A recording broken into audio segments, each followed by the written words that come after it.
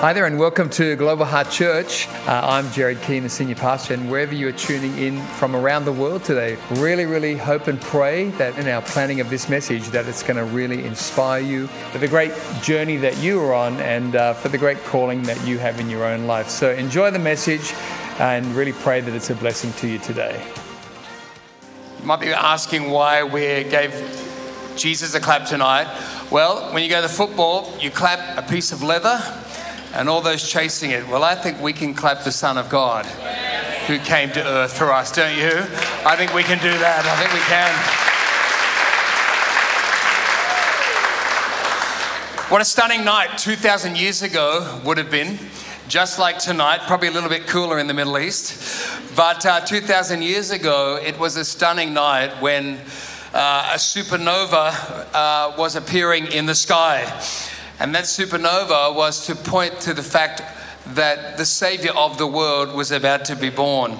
But in the lead up to that, in Luke chapter 2, it says, so it was that while they were there, the days were completed for her to be delivered, and she brought forth her firstborn son and wrapped him in swaddling clothes and laid him in a manger because there was no room for them in the inn.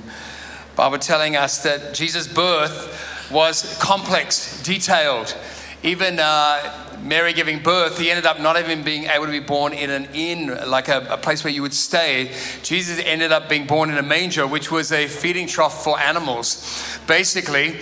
And so in that place, the Son of God came into the earth. And in Matthew 2, it says, now after Jesus was born in Bethlehem of Judea in the days of Herod the king, behold, wise men from the east came to Jerusalem, saying, where is he who has been born King of the Jews? For we saw his star when it rose and have come to worship him. Once again, that star in the sky, everybody, that beautiful night. And these men from the east who, it would appear, they traveled over 1,000 Ks to get there. It seems like they were Persian, go Rez. And the Bible tells us that they were wise. Anybody who is following Jesus Christ and pursuing him is wise. And tonight, can I encourage everybody here, the star that they were following was actually God doing a post for them to follow and to see the trail to his son who was born.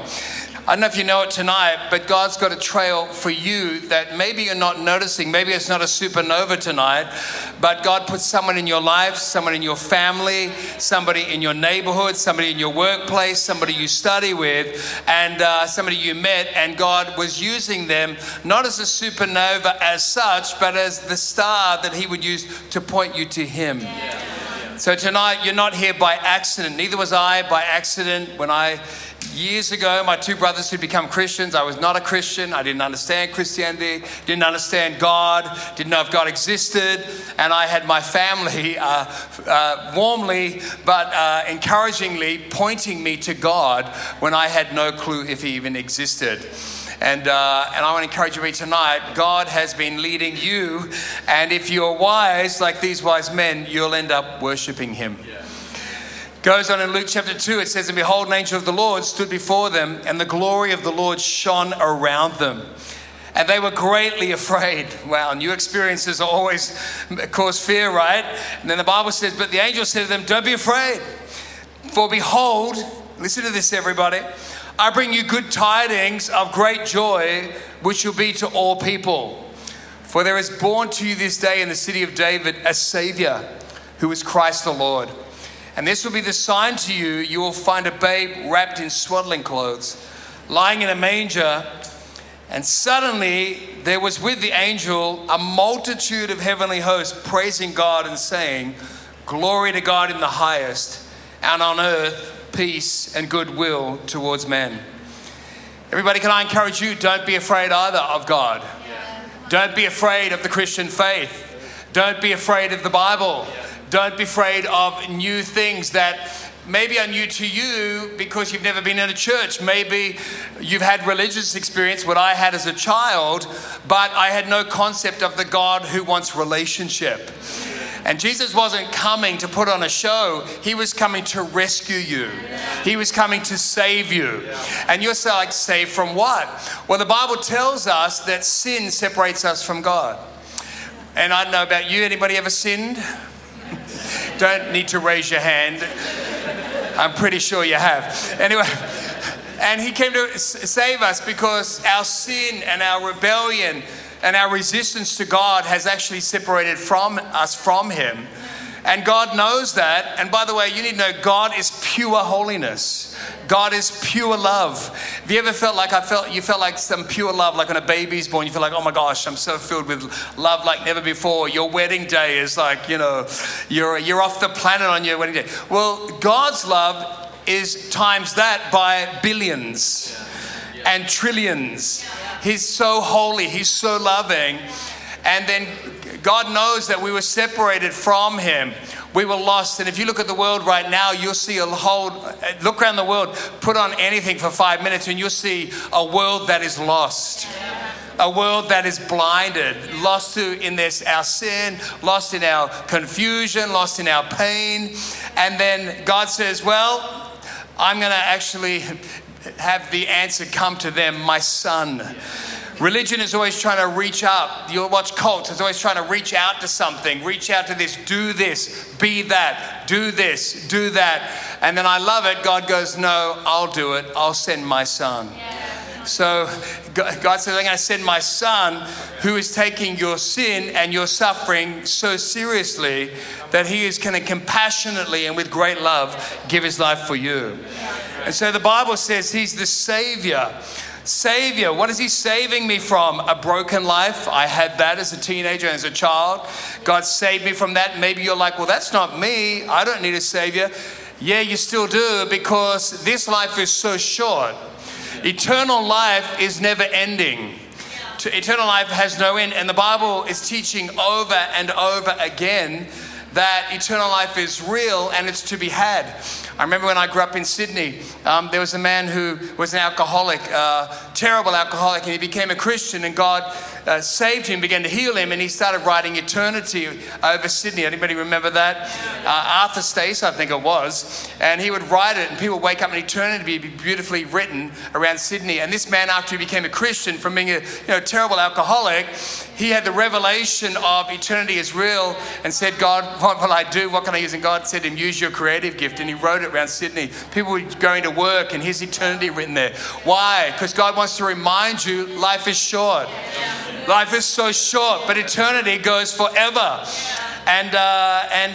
So Jesus wants to save you from a lost eternity. You're like, what does that mean?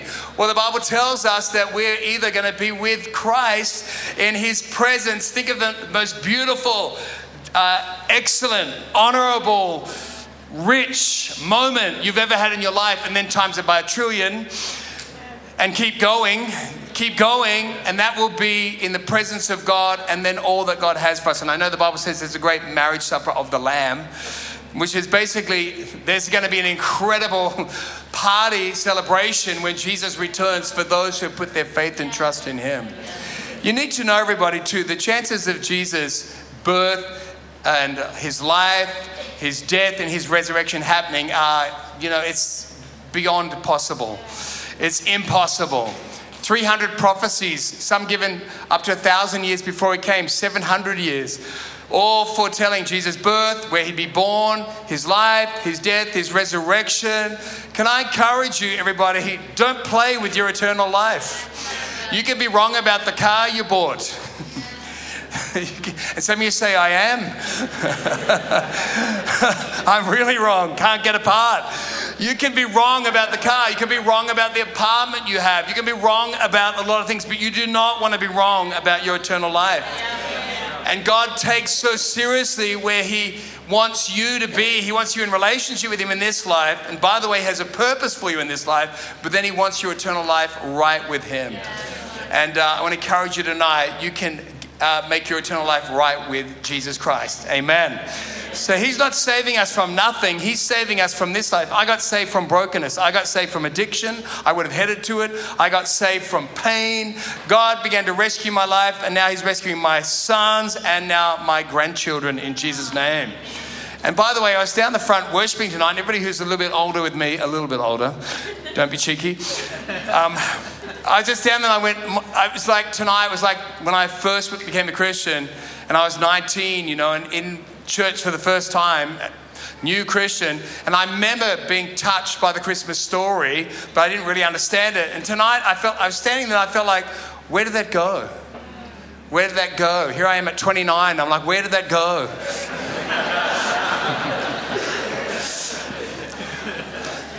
I say that to say life is quick. Life is so quick. And I discovered this decades ago that without Christ, I'm existing. I don't care what job you do. I don't care what you do in your life. I don't care if you're a TV star, you're a rock star. You are existing, and you will have a void. It's a void in every human heart that is God designed. And that will never be filled unless it's filled with God's only Son, Jesus Christ. So that Star of Bethlehem, as I said, I believe God was shining a light for you even to be here tonight to hear the gospel. God was drawing you. That's God's light. You're like, well, I wish I had a light like that. Yeah, you do. And you did. Whoever invited you tonight, behind that, behind them, behind them, behind them, was the Savior of the world looking on going, I'll come to you now. Yeah. December 22nd, 2023, I'll come now. Yeah. So God's coming to you now. And all you need to do is do what I did 4 decades ago, is receive him. Everybody, the Star of Bethlehem, and by the way, Bethlehem meant house of bread. And it means house of bread. That's what the name means.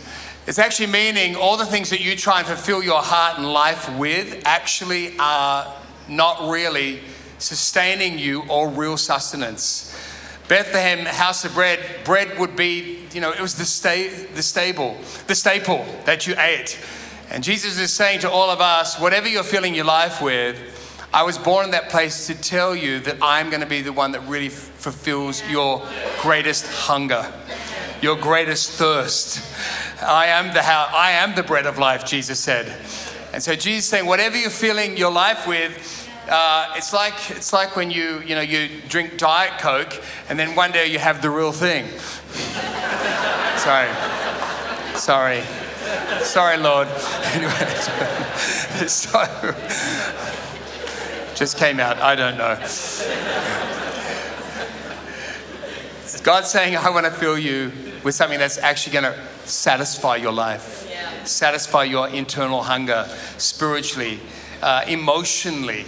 God starts to satisfy our very hearts. The wise men had the highest expectations that Jesus would be who the prophets said he would be, who other stargazers said. That's why they traveled over 1,000 Ks on this journey, on camel to come, because everything that they had heard and the reason they came was that Jesus would be the true source of hope. Yeah. Tonight, if you're needing hope in your life, Jesus is the true source of hope. Yeah. And how do I know that? Well, like some people heard at church, Sue and I, we both went from Christian backgrounds. We held hands as 19, 20-year-olds whenever we got engaged and said, well, Lord, we're going to follow you now. Hope you work. Hope your Bible works. Hope the Christian life works. I can remember when I'm praying this prayer, I think Sue just looked at me like, what is he doing? But I'm like, Lord, hope you're there, right? Because we're starting out, we were young. And so now, 4 decades later, can I tell you, he's been our hope. He's been our sustainer. He's been our source. And I want to tell you, he is true.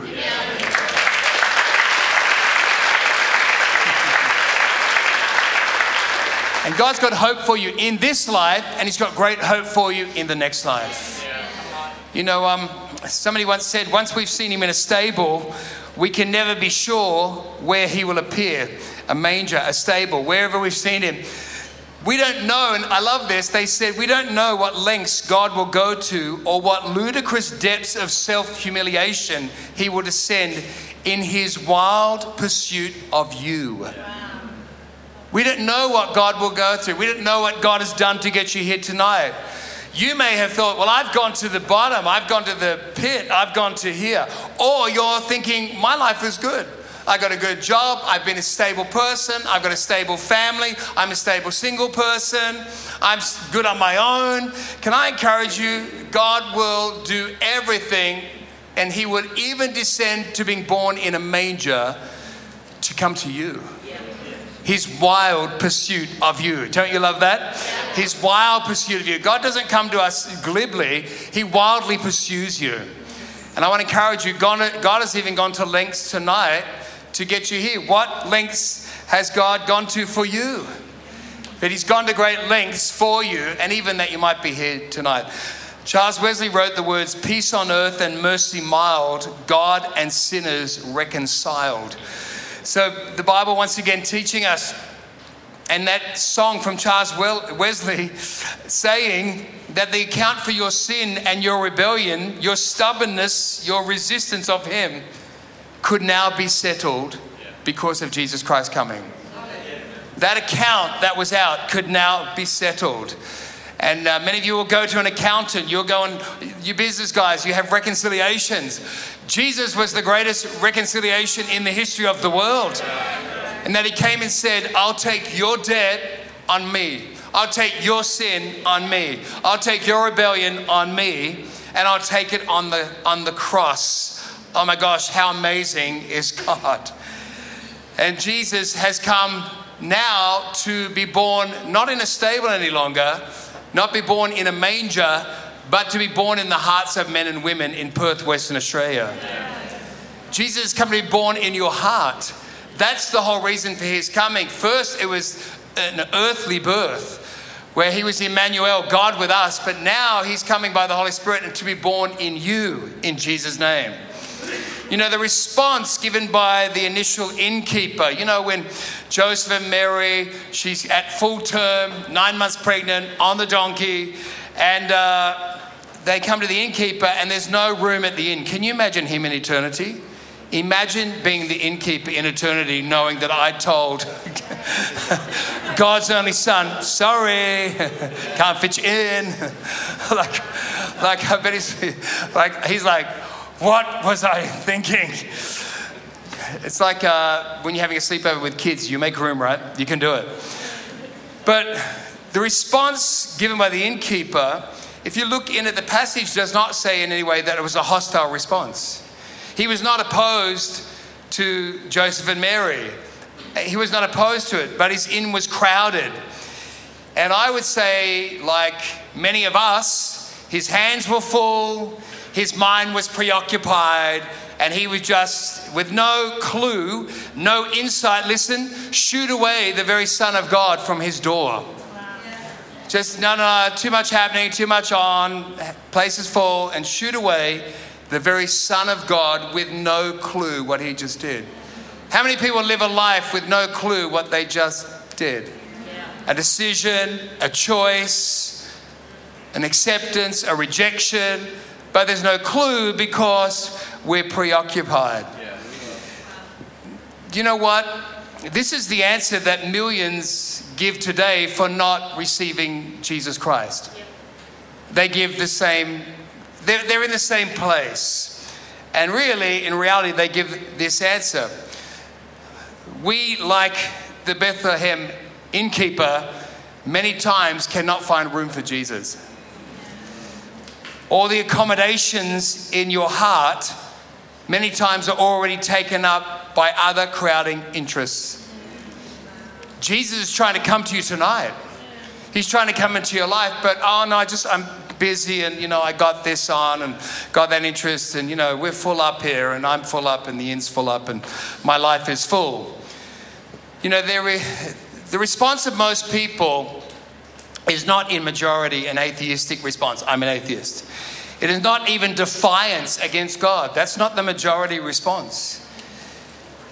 It is the feeling in the Western world particularly that I can get on without Jesus and alone I am enough. We are the innkeepers who have rejected Jesus coming many times, sometimes for the first time, but for some of us, it's been numerous times. But with that, we have, in that locking him out, we are missing the fact that Jesus Christ came for us, but he's looking for us to make room for him. Somebody, I read a comment this week that somebody wrote where they said, I simply cannot paint the perfect picture within which I would wish to live out my life. They said, with incessant desperation I try, but I continue to be empty. There's the thought, everybody. For all of our internal fullness of ourselves, and I'm so busy, and I've got a life, and and no room for Jesus, in actual fact, we're still empty. We're still not fulfilled. That's why we have to buy more stuff, have more relationships, do this, do that, get the latest travel mag, because I'm trying to fill things. And I'm not talking, there's nothing wrong with traveling. There's nothing wrong with stuff. I'm not having a go at that at all. I'm just saying those things which actually are of minimal importance in regards to our life with God, we miss the fact that Jesus is coming to us now. The Bible says, everybody, there's no salvation under heaven by any other name. In fact, Acts 4:12, I think we've got it for you, says, there is salvation in no one else. For there is no other name under heaven that has been given among people by which we must be saved. And in the Amplified Bible, it says, for God has provided the world no alternative for salvation. There is no alternative. Your goodness cannot save you. Here's what people say. I believe in God. I believe in God. Pastor Gerard, I believe in God. You ready? The devil believes in God too. The devil believes in God. So if you're saying, I believe in God, and you think that's it, well, you're in line with the devil. You're in line with him. But the devil's not going to heaven because it's not based on I believe. It is confessing Christ as your Savior and Lord, and putting your faith in the fact that he shed his blood on the cross and gave his broken body for you. That is how you are saved, and that's when you actually come alive. And you realize, oh my gosh, God has illuminated me. Suddenly, when I became a Christian, the sky was bluer, life was brighter, I was hope-filled, and I suddenly saw the star. God had been leading me to the Savior, and now he was appearing over my life. So, everybody, there's no salvation through you. There's nothing you can do that will get you into heaven. No matter how good you are. Here's what the Bible says in Romans. The Bible says, there is none righteous. No, not one. So Jesus had to come because none of us are righteous. Every person needs the Savior. Last couple of thoughts. Bethlehem, everybody, was just the beginning. It was just the beginning. And by the way, as I said, that was the last time that God's Son would be born in human form on earth. He wants to be born in your heart tonight, in Jesus' name. But listen to this. Jesus' next appearance will be no silent night next time. Instead, the skies will open with trumpets. That's what the Bible says. There'll be a blast, and a new kingdom will begin. 1 Corinthians 15. It says, in a moment, in the twinkling of an eye, at the sound of the last trumpet call, a trumpet will sound, and the dead, look at this, who believed in Christ will be raised imperishable and will be completely changed, wondrously transformed. Bible telling us later that you'll receive a heavenly body and be transformed. And by the way, you're saying, I've got relatives who were Christians who died. Well, the Bible says to be absent from your body, if you've died and you're a believer, is to be present with the Lord. You're in the presence of God waiting for that last trumpet to sound. Corrie ten Boom, that mighty Dutch Christian woman who, along with her family, parents, sister, hid the Jews in World War II, She ends up, she's not Jewish, she's a Dutch Christian. She ends up in the concentration camps and gives thanks to God that she's in the concentration camp because she's able to preach to everybody before they go to the gas chambers when her own life is on the line. And I don't know if you remember the story, but it's an incredible story for those who've read of Corrie ten Boom and her history, that she tells the story of they got lice infected and she thought it was horrible, but she thought how good of God to allow that. Because the German guards would not come into the room where she was sharing the gospel and sharing her faith. And so she said, I led so many people to Christ because of lice. Teaching us all again, don't be put off because what's happening in your life is uncomfortable. God may be using it. But she made the amazing statement when she said, though Jesus were born 1,000 times in Bethlehem and not in me, she said, then I would still be lost eternally today. Wow, that's a right statement, Corrie. Well done. Though Jesus be born 1,000 times in Bethlehem and not in you, then you would be eternally lost today and ongoingly until you made that decision. Everybody, it's a beautiful night. It's a stunning night in the house. It's a stunning night around the world. But realize this, though you go to 1,000 Christmas carols and 1,000 Christmas services, unless you open your heart and invite Jesus Christ into your life, then Corrie ten Boom, who died at the age of 90, got through that concentration camp and died and is in the presence of the Lord.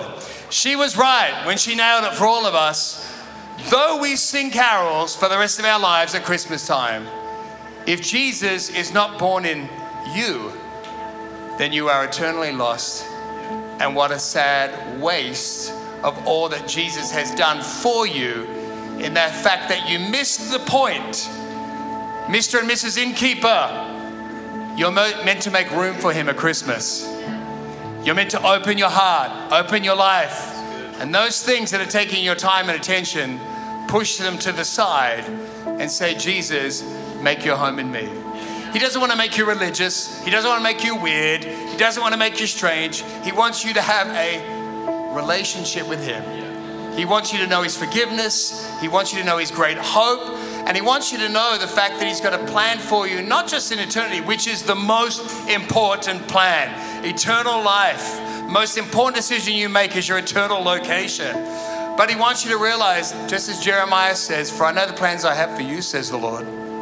Plans for your good, not to hurt you, not to harm you, but to give you a great finish and a great life. And Sue and I, for 40 years now, we look back and go, well, Lord, how did we get here? How did this happen? God brought dignity to our lives. God brought grace to our lives. God brought forgiveness to our lives. God brought hope to Sue and I. He brought his help to us. Everybody, it's not just for us. It's for you. It's for you. Mr. and Mrs. Innkeeper, make room for Jesus tonight. He wants to come to your house. Come on, he wants to come to your house. He wants to come to your house. Thank you so much for joining us online today. Really great to have you with us, and special thanks to those also who give online. Your generosity is making the way for others to hear the message of Jesus both here in Australia and around the world. If you enjoyed today's message, I'd love to encourage you to share this message with a friend, a workmate, a family member, and let's believe together that it will powerfully impact their life for good in Jesus' name. If you're unable to be with us at one of our church locations, both here in Australia and around the world, please join us online every Sunday for Global Heart at Home on YouTube. God bless and have a great week.